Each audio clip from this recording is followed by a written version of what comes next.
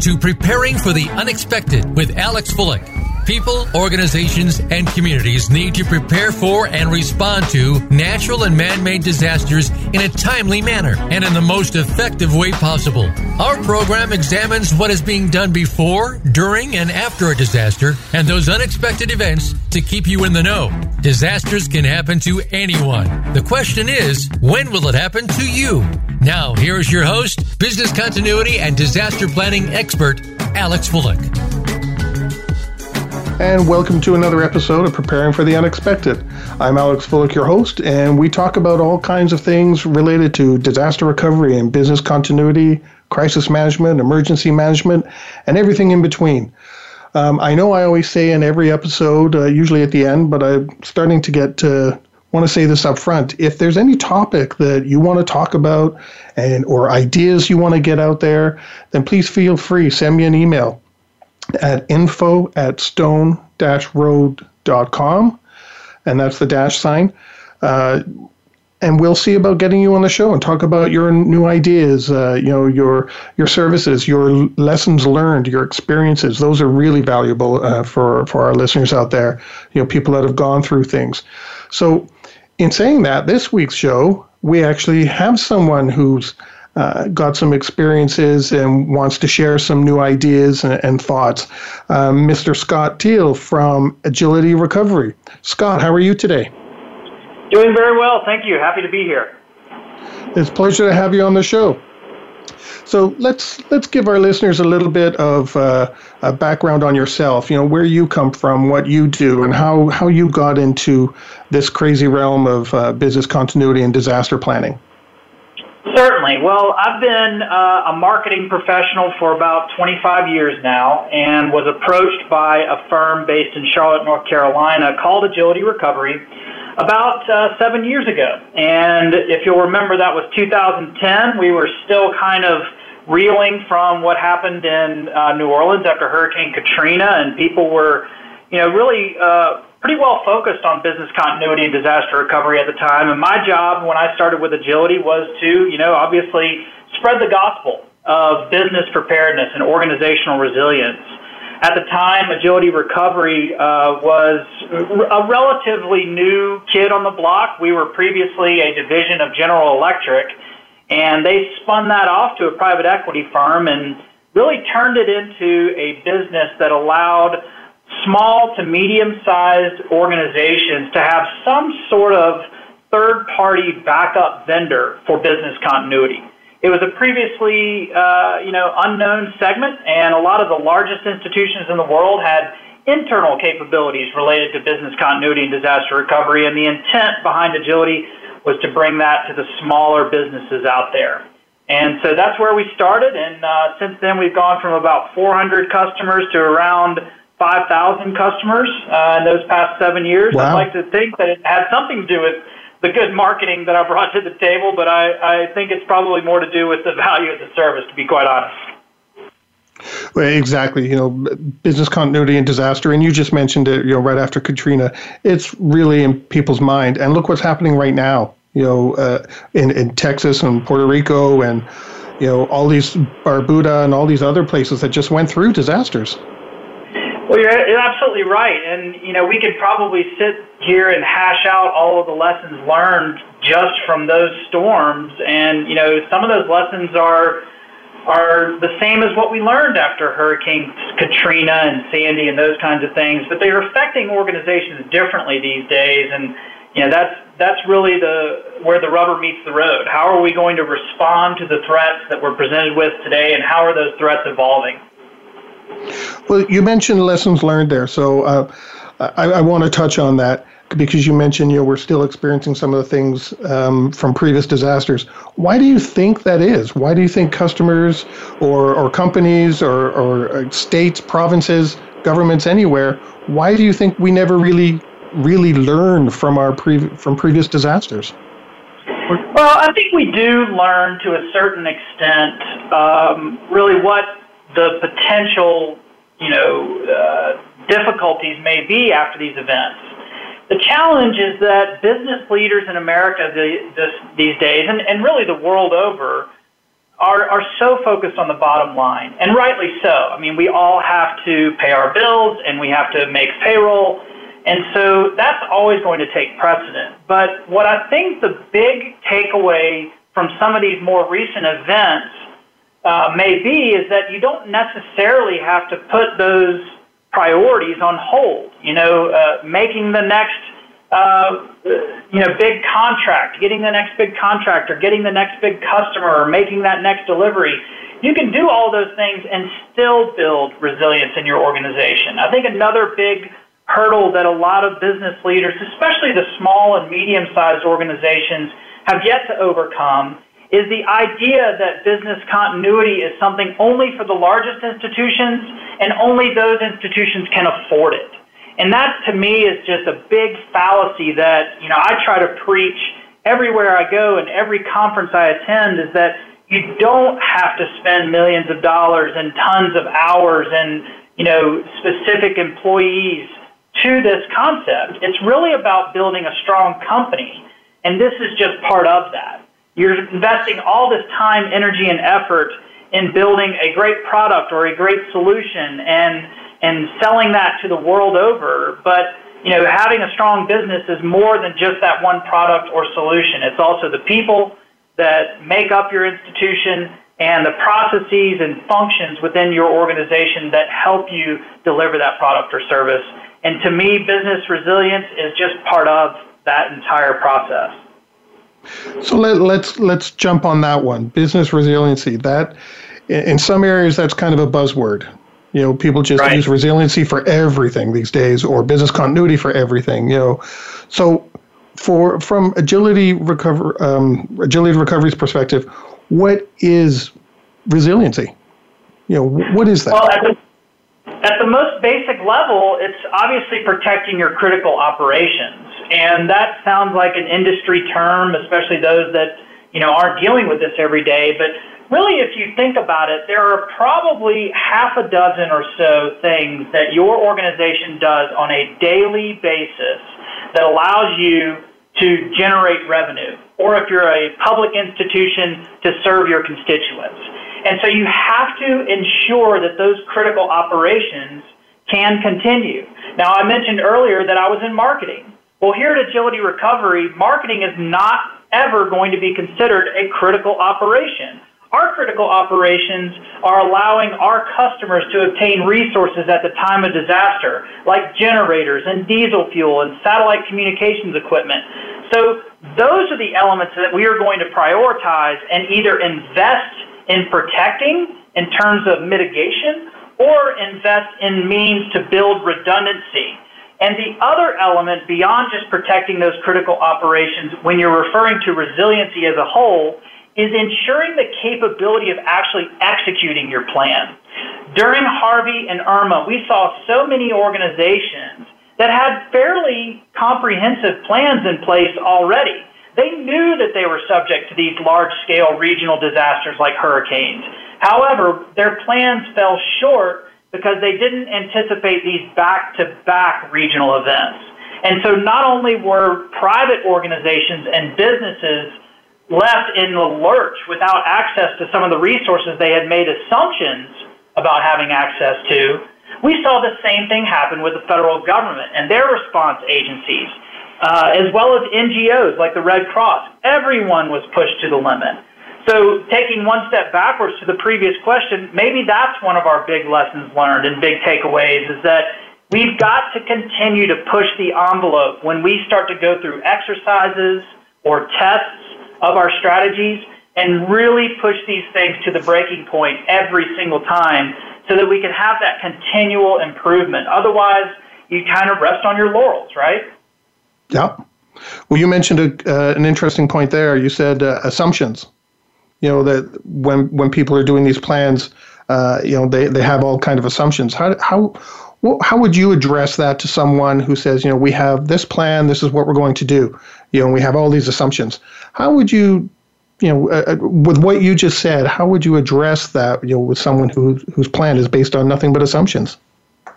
Well, I'll put it this way. If you work for NASA, you never are going to make assumptions that one single component of a space shuttle is going to work 100% of the time, because lives are in danger, right?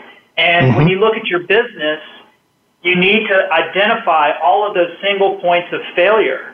And we do rely on, things like utility providers, where we don't have an option to go out there and provide a secondary supplier of that particular service or component or product. So in those cases, you have to look at your critical operations and understand what would we do if we had no access to that. A perfect example is Waffle House. If you've heard of this restaurant chain, they're all over the nation, and they're small, almost cookie-cutter diner-type establishments. And they know that there are going to be situations where each of their locations may be presented with, a situation where they might not have access to water. They may not have access to gas, natural gas, to power their stoves, or power to provide refrigeration.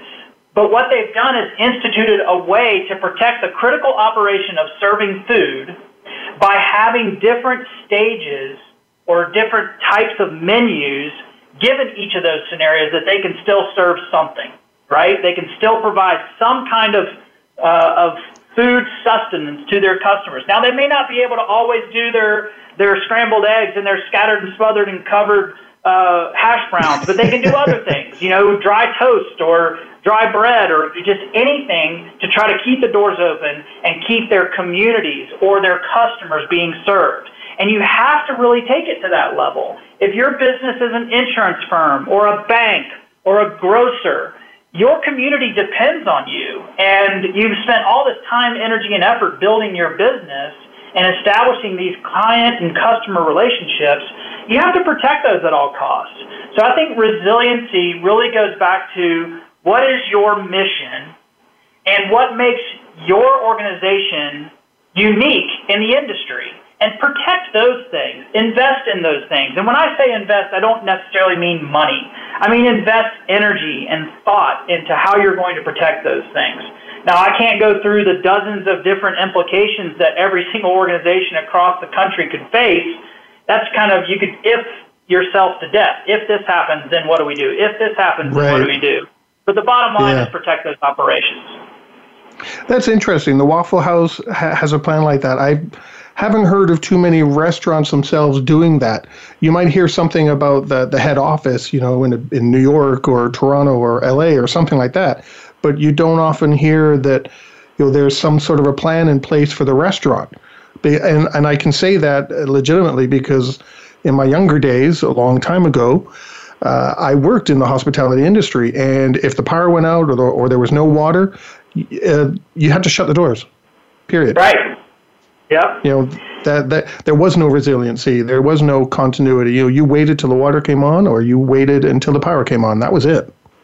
Well, I can tell you from my own personal experience, like you, I also worked in the food service industry in college. Just kind of worked my way through college, and I went to school at the University of North Carolina in Chapel Hill, and I worked at an Italian restaurant just up the road in Durham, North Carolina. And a major hurricane came through and actually knocked out power my sophomore year to a lot of the communities around the Durham, Raleigh, and Chapel Hill areas in North Carolina. And it wasn't massive destruction by any means. It's just there were a lot of lines down. So a lot of restaurants simply shut the doors. Well, this particular Italian restaurant had a wood-burning oven. And they were able to, believe it or not, actually make pasta and pizzas consistently without power and serve some of the first responders and the line workers that were in the area. And, they got a nice little citation from the mayor of Durham, North Carolina, and a lot of just community recognition for their efforts throughout the course of that disaster. That's great. That's a great news story. Kudos to everyone and yourself involved with that. My days, as I said, we had to close the doors. We couldn't serve anything. We could probably finish cooking what we had, and that's about it. But couldn't start anything new. And mine goes back far enough where we had the old Visa slips and MasterCharge. Actually, ChargeX was the word back then, where you had the little machine that went back and forth, with the carbon copy over the card, and you hand wrote. That was the only way we could make sure that our customers were still getting billed and pay their bills. If they were done. Obviously we wouldn't do that to people who we haven't served yet, but that was how we had to keep going. Well, you bring up a great point. I mean, we're so reliant on the communications and the digital currency that we rely on for every single transaction these days.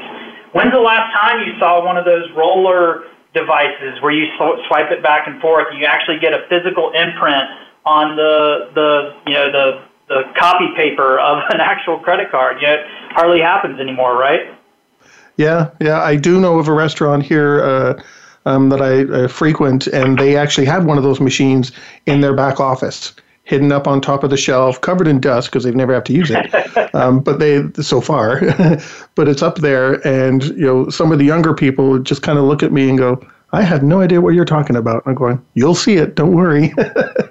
Yeah. So on that note, we're going to take a quick break, and we'll be right back. We're talking with Scott Teel from Agility Recovery, and we'll be right back.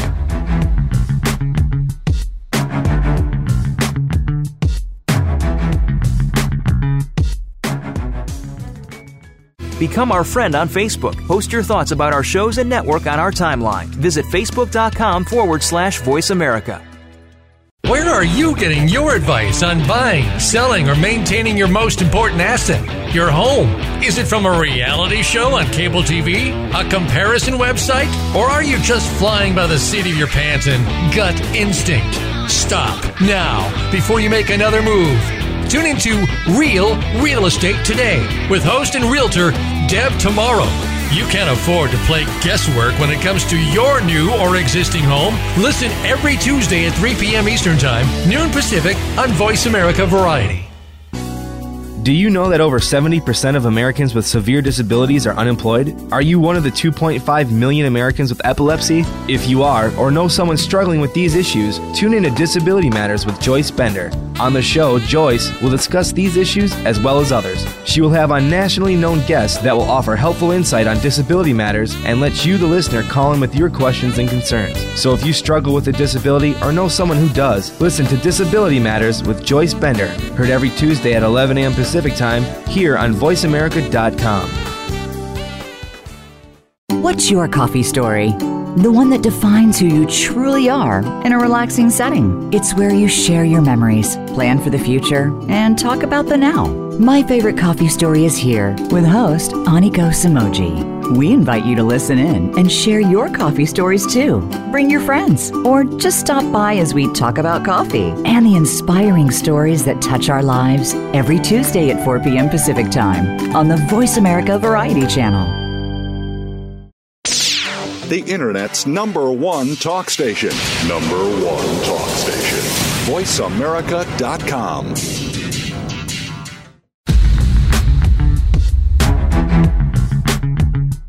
You are listening to Preparing for the Unexpected with Alex Fullick.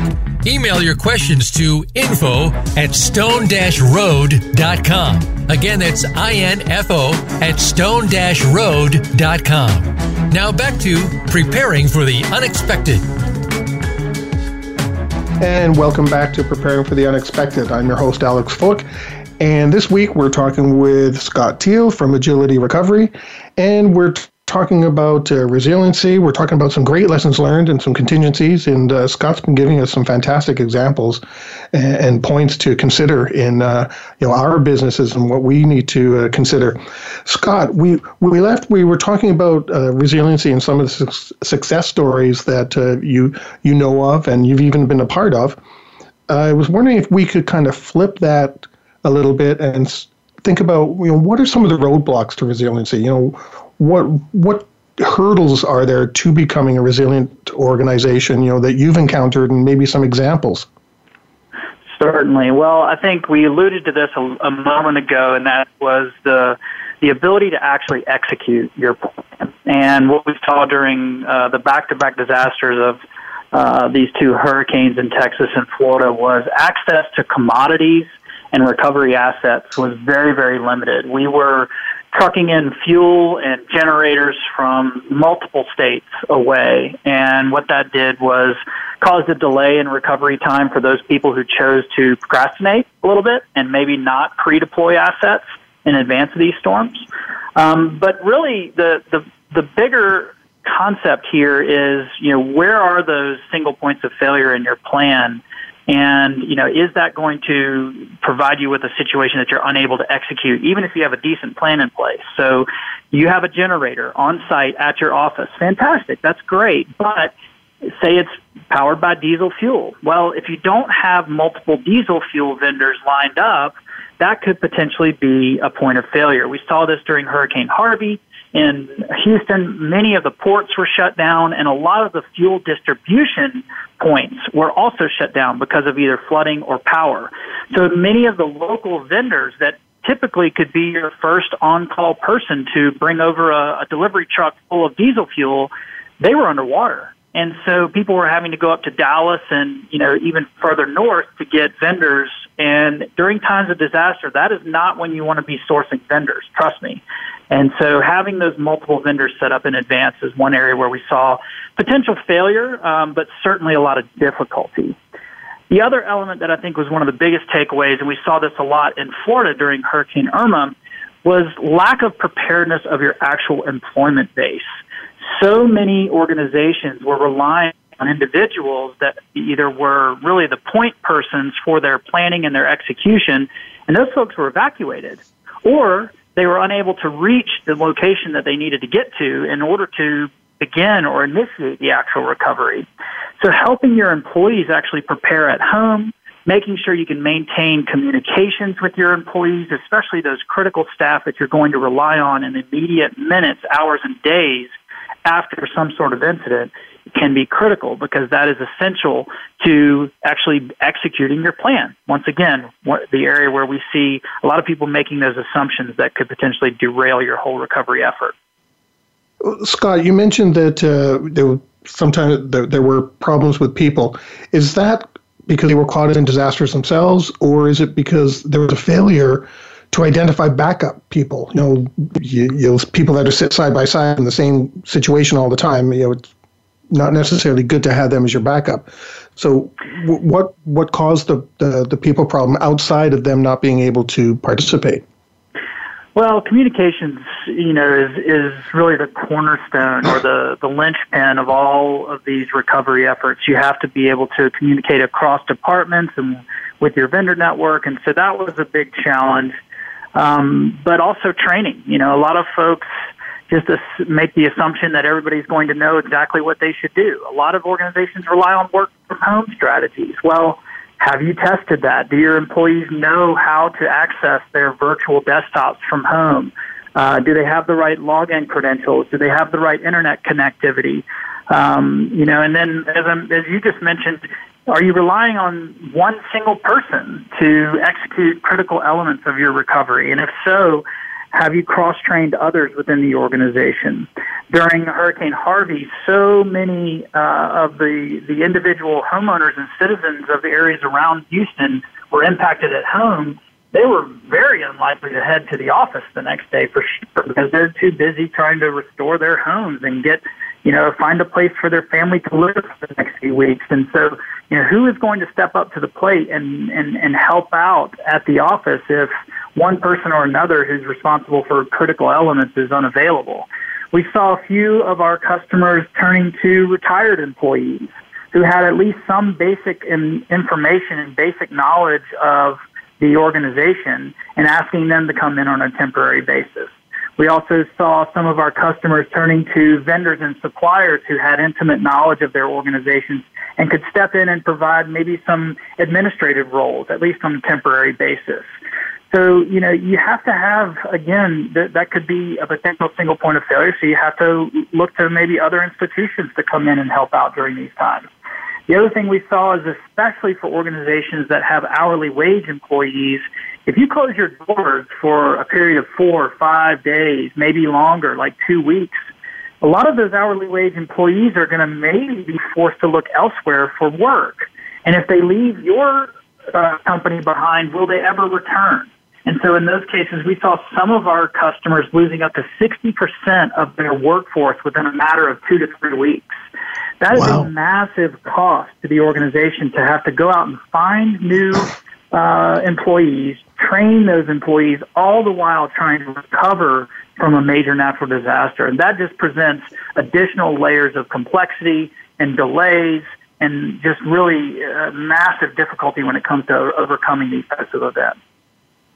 Well, it's interesting. You came back, you started on training, and one of your last points there was back to training again. So how would you suggest successful ways to train your employees? I know you mentioned cross-train, but are there other avenues that you could actually get employees to become aware and knowledgeable of their potential role, to be involved in restoration or recovery efforts that they might not normally do on a normal day-to-day, part of their role? Well, absolutely. I mean, this is really boils down to the fundamentals of testing your plan, exercising your plan on a regular basis. Because if you involve across your entire organization all these different personnel that you are planning to rely on during a time of recovery, they are inevitably going to get some of that, what we call muscle memory, right? They're going to get that understanding of what they need to do. They're going to get that practice they need so that they can remember what they need to do. Trust me when I tell you, they are not going to have a full copy of your recovery plan in a 3-ring binder on their dresser at home. And if the event happens overnight, are they really going to know step by step down that checklist what to do? Probably not. So you need to go through and exercise those elements. Now, a lot of people hesitate when it comes to that because they have to take their employees off the production line or out of the production environment. But here's the thing. If you have a consistent process of tests or exercises or even like tabletop discussions of what would we do in this scenario versus that scenario, these are the types of conversations that can take place over a catered lunch at the office one day, or maybe ask everyone to come in half an hour early on a Friday and you'll serve donuts and coffee and we'll just talk a little bit about our plan. What would we do if? These do not have to be full day-long or week-long exercises that take a ton of your employees out of the production environment. Instead, they can be fairly simple, but at least spend the time talking through it because that will help everyone better understand their responsibilities at the time of interruption. The other thing, as I mentioned, is cross-training. So I brought up the example earlier of myself being in the marketing department here at Agility Recovery. Well, I'm actually also trained to take calls from our customers during times of disaster and at least process the initial information that we need to retrieve in order to start the recovery process for those customers. I am not a recovery expert. I am not an operations team member, but at least I know how I can help out in times of disaster. And I know my role. I know exactly how to log into the system, and we do at least monthly, if not more frequent tests. What happens if? And so that just creates essentially what we like to call a culture of preparedness in our organization. And unless you are building a company that has that culture of preparedness, inevitably there will be some fall off on people's understanding of what they're required to do at the time of disaster. Well, that's an interesting point with the cross-training and yourself being, a trained light, I guess it would be, on how to do, answer phone calls. I'm wondering, do you think that by doing that, cross-training various people or even having these 30-minute coffee and donut, breakfast and learn type sessions, that you can maybe potentially proactively identify gaps in plans and come up with new ideas from other people. If someone who's never been involved before and said, this is what we're going to do, they may be able to turn around and say, well, don't forget, you have to consider this. And hey, what about that? And, there's other opportunities there. Do you think that's Alex, worthwhile? I mean, absolutely. Alex, Agility's been around for 28 years, and we've recovered thousands of organizations after 9/11 and Katrina and Sandy and wildfires in Canada. You better believe we're still learning every single time we sit down and talk things through. We are a growing company. We're constantly hiring new people, and they come from different industries with different ideas.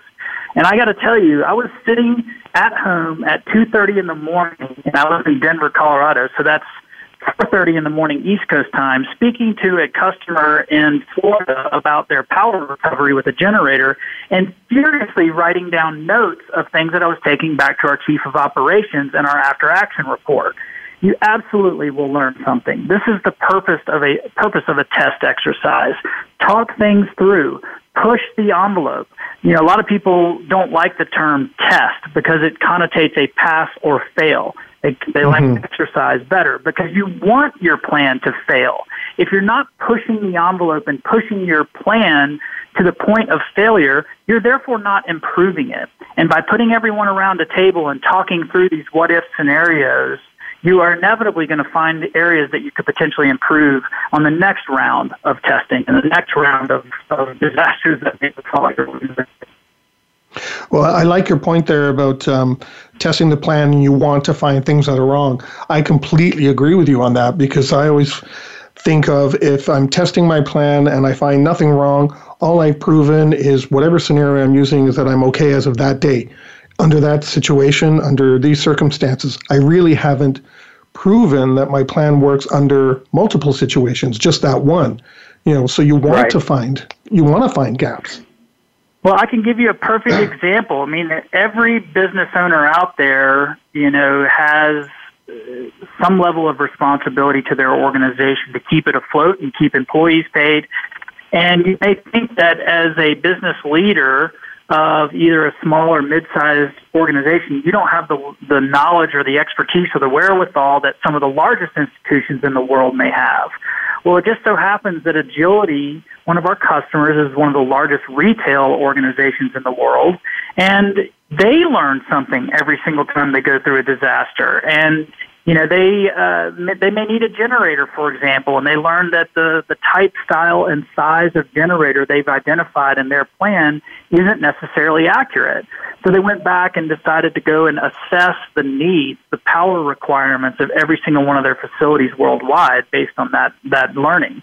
So, yeah, I mean, it is not limited to just small organizations who have never experienced a disaster. Even those organizations that are massive in comparison and have multiple facilities all over the place continually learn and improve, and that's really the intent of these exercises.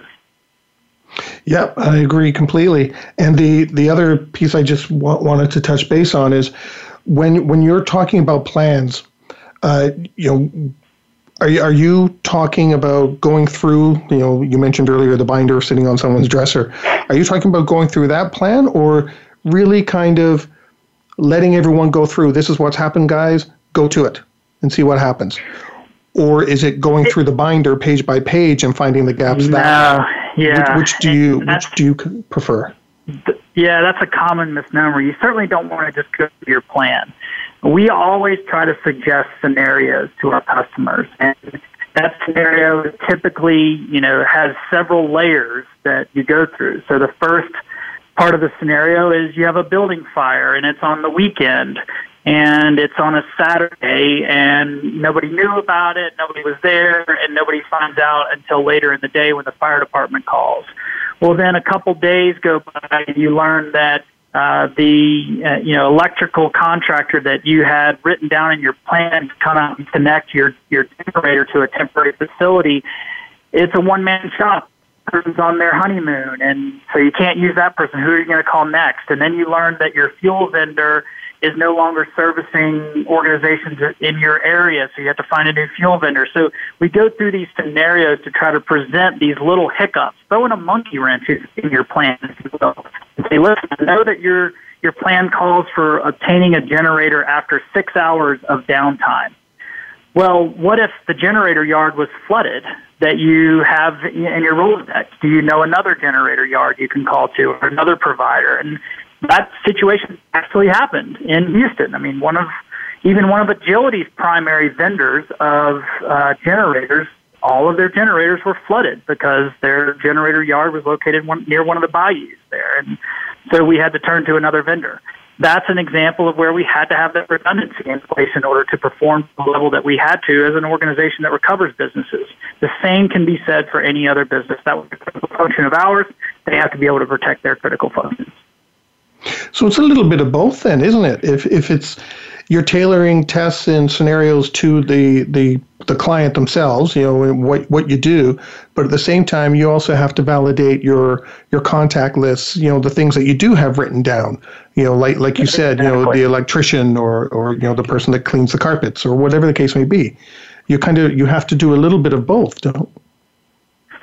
You bring up a very important point. I mean, chances are during times of disaster, you may have it into your plan. Not. You may just have to look outside the four walls of your business and engage with vendors.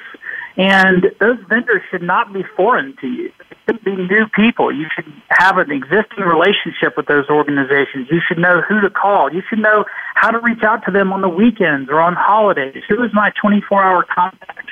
And it's not always a vendor that's tied to your actual recovery. It's not always a vendor that is really focused on business continuity. It could be simply reaching out to UPS or FedEx or whatever freight transport company and tell them, please, to our facility, it's in a flood zone. Do you know how to reach those organizations and stop deliveries, on the weekends or on holidays? What's the process in order to do so? Is it even possible? That's just one small example, but those vendors become a very, very important part of your overall plan. And so making sure that you are thinking through who they are, how to reach them, what are their protocols, their service level agreements in order to serve you if they experience an interruption. That's another big takeaway that we could probably spend another hour on, but you don't have to be in the immediate impact area to have your business interrupted. It could be, a disruption to the vendor network or supply chain. Well, that's true. That's a good point. I'd like to actually come back to that. We're just going to take a break, and I'd like to touch base on that one because I've got questions on that for sure. We're talking with Scott Teel from Agility Recovery, and we'll be right back.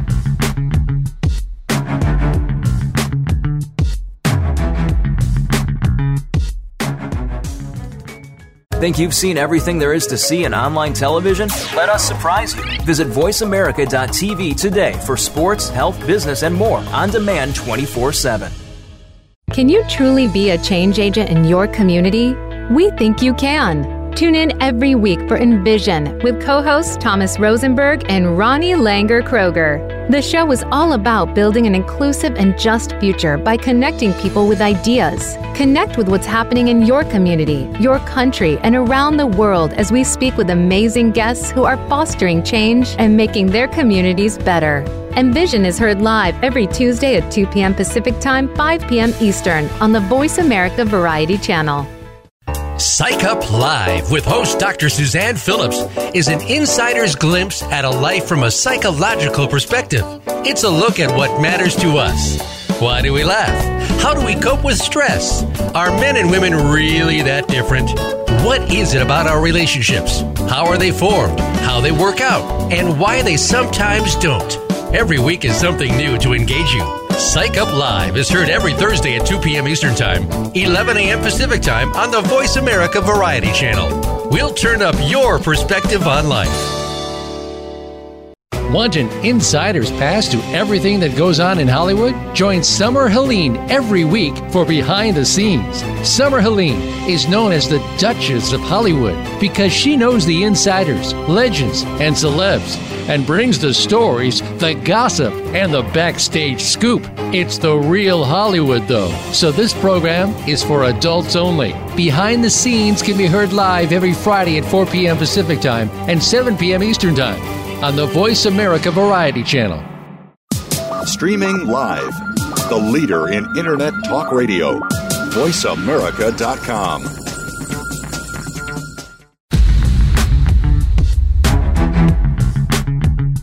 You are listening to Preparing for the Unexpected with Alex Fullick.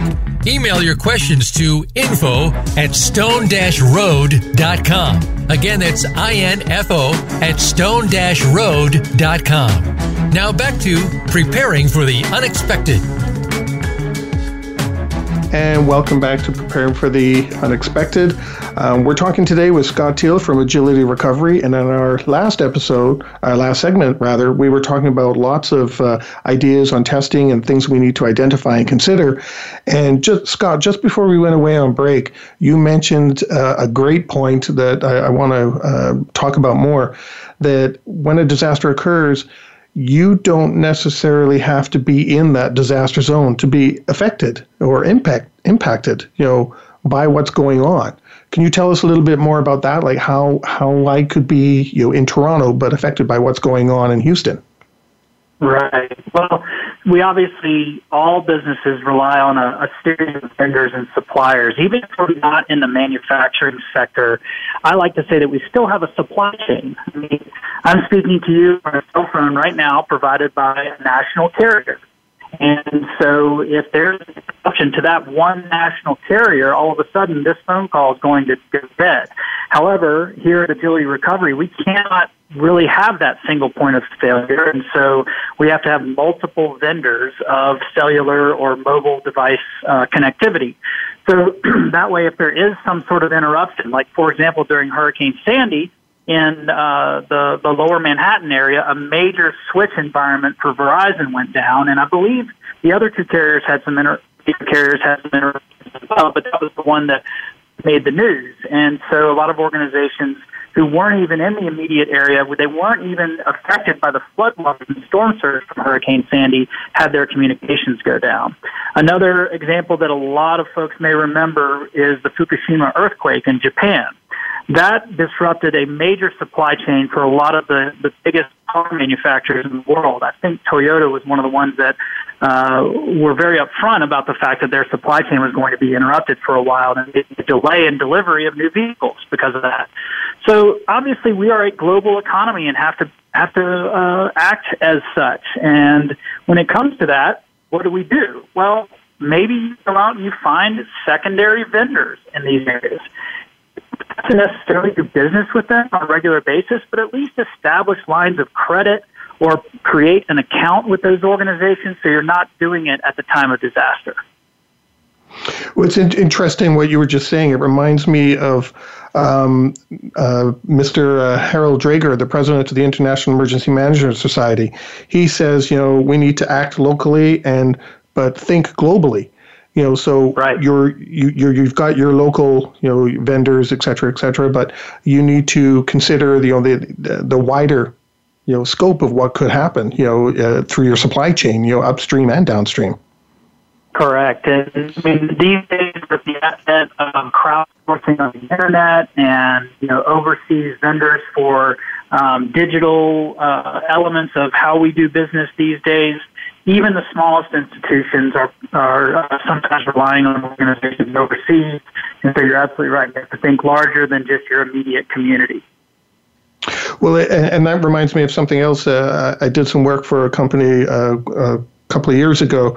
And as you were talking about multiple vendors and suppliers and partners, et cetera, what we put in place is, or what we were directed is, you could have, and we'll use an example like an electrician. You could have your local electrician on your vendor contact list, but the next one you had to have at least two, and the other one had to be out of town. Correct. In case something happened, and that the local was not available. Absolutely. And hopefully, to build on that point, it's not always the organizations that you're going to rely on at the time of disaster to help with the actual recovery. Think of your payroll provider, your attorney, your CPA, your financial advisor.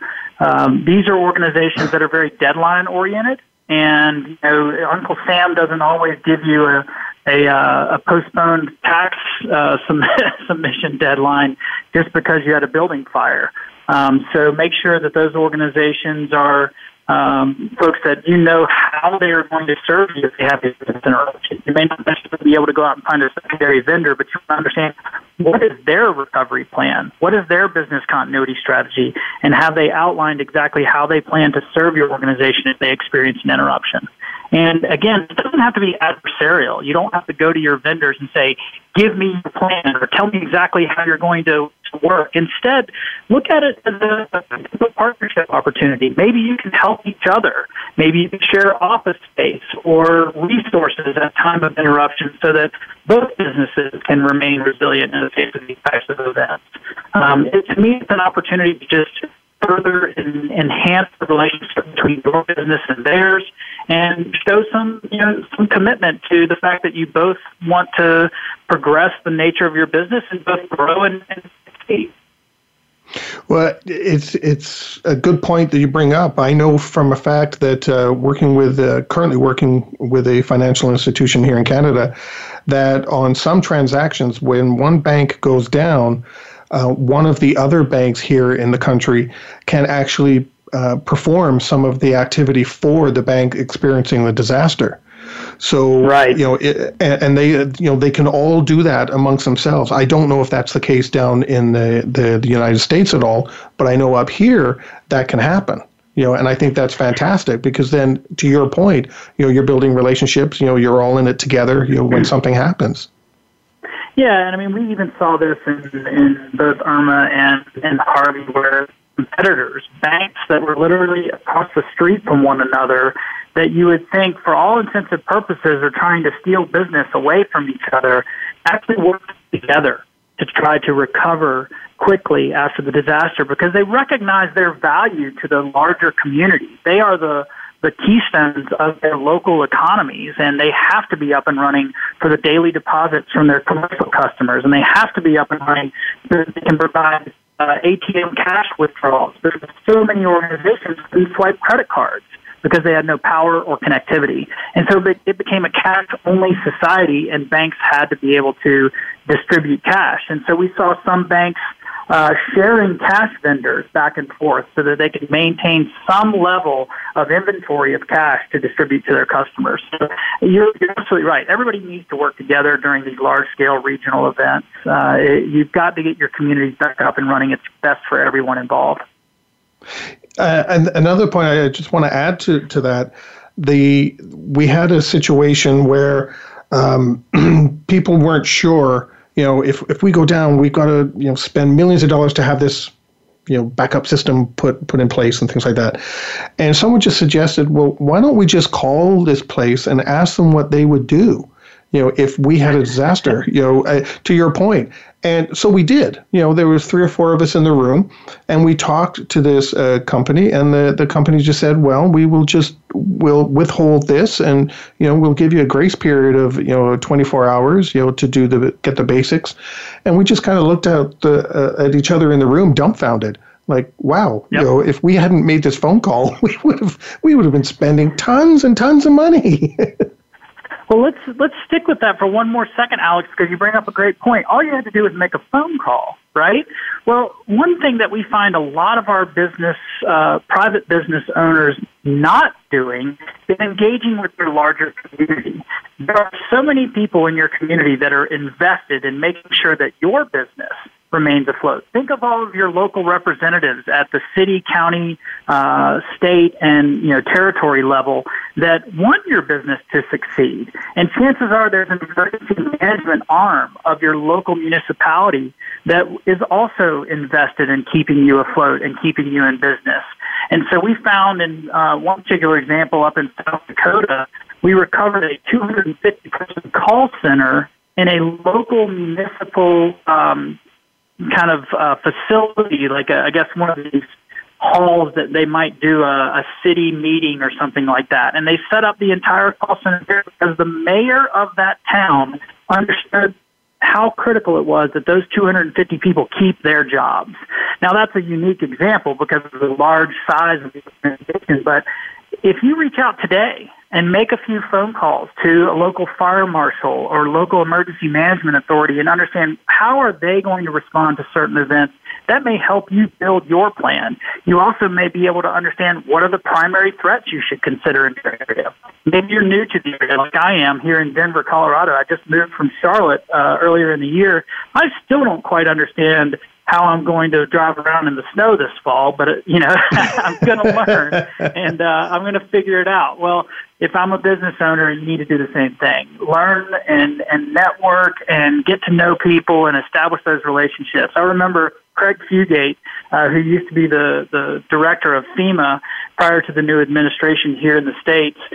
He said that at the time of disaster is not when you want to be exchanging business cards, and that couldn't be more true. That's true. Yeah, and back to an earlier point you had about assumptions. The only assumption you'll prove in a disaster is that all your assumptions are wrong. So you don't want to be changing business cards either. So that's a good example. So we only have about 2 or 3 minutes left. So can you give us some quick top 10, your top three or four tips that our listeners could take away with them, things that they could start doing, tomorrow? Absolutely. The very first number one thing that is my easiest answer to that question every single time is please know in advance your power requirements. This is a very simple process. Call your electrician today when it's nice and sunny outside and understand what phase is your electrical service. What voltage is it? Do you have, a specific type of power generation facility that you need? What size generator do you need? And how would you connect the generator? Because trust me when I tell you, you can delay the actual recovery of your business when you're facing a long-term power outage by days, if not longer, if you don't know the answers to those questions. Now, your emergency plan may not call for obtaining a generator right away, but that same network of electricians is going to be stretched very, very thin at the time of disaster, especially if it's a regional event. So if you know that information ahead of time, you know exactly what you need to communicate in order to obtain a generator to power up your business. The second big takeaway that we've seen is preparing employees. And we touched on this a little bit earlier, but I can't think of a better way to show your employees that you care than expressing the need for them to be safe at home and help their family prepare. It's good for them, but it's also good for your business. And it's very easy to do. You can download resources from government websites, the American Red Cross, the Canadian Red Cross, that can help your employees better prepare their families at home. And if they are better prepared at home following a disaster, they're more likely to return to work and help your business recover. Those are the two big takeaways that we always share, and they absolutely were proven true once again following these major disasters we've seen recently. I think those are two key ones: your power requirements and preparing employees. Their lives, are more important than, a desk. So, empower them to be a part of the whole building process and the testing and exercising process, whatever verbiage you want to use there, but make them a part of it. Don't keep them out and then expect them to know what to do when it happens. Right. Yeah. Well, on that, we have come to our time allotted for this show. I want to thank Scott from Agility Recovery. Scott, do you have a website that maybe people could check out? Actually, I'll give you two. AgilityRecovery.com, is Agility's website where you can learn more about what our business is and what we do. But we have a ton of free resources available at a website called PrepareMyBusiness.org. PrepareMyBusiness.org. There's dozens of downloadable checklists and educational resources that are free, and there's absolutely no obligation. And we just like to share that information because it's in our values and our mission to make our world better prepared for the next event. That's fantastic. That's PrepareMyBusiness.org, correct? Correct. Great. Well, we've come to the end of our show. Thank you, Scott, for all your insight and examples and tips you've given us. And thanks, everyone out there. And we'll join our next guest next week. And take care and be prepared, everyone.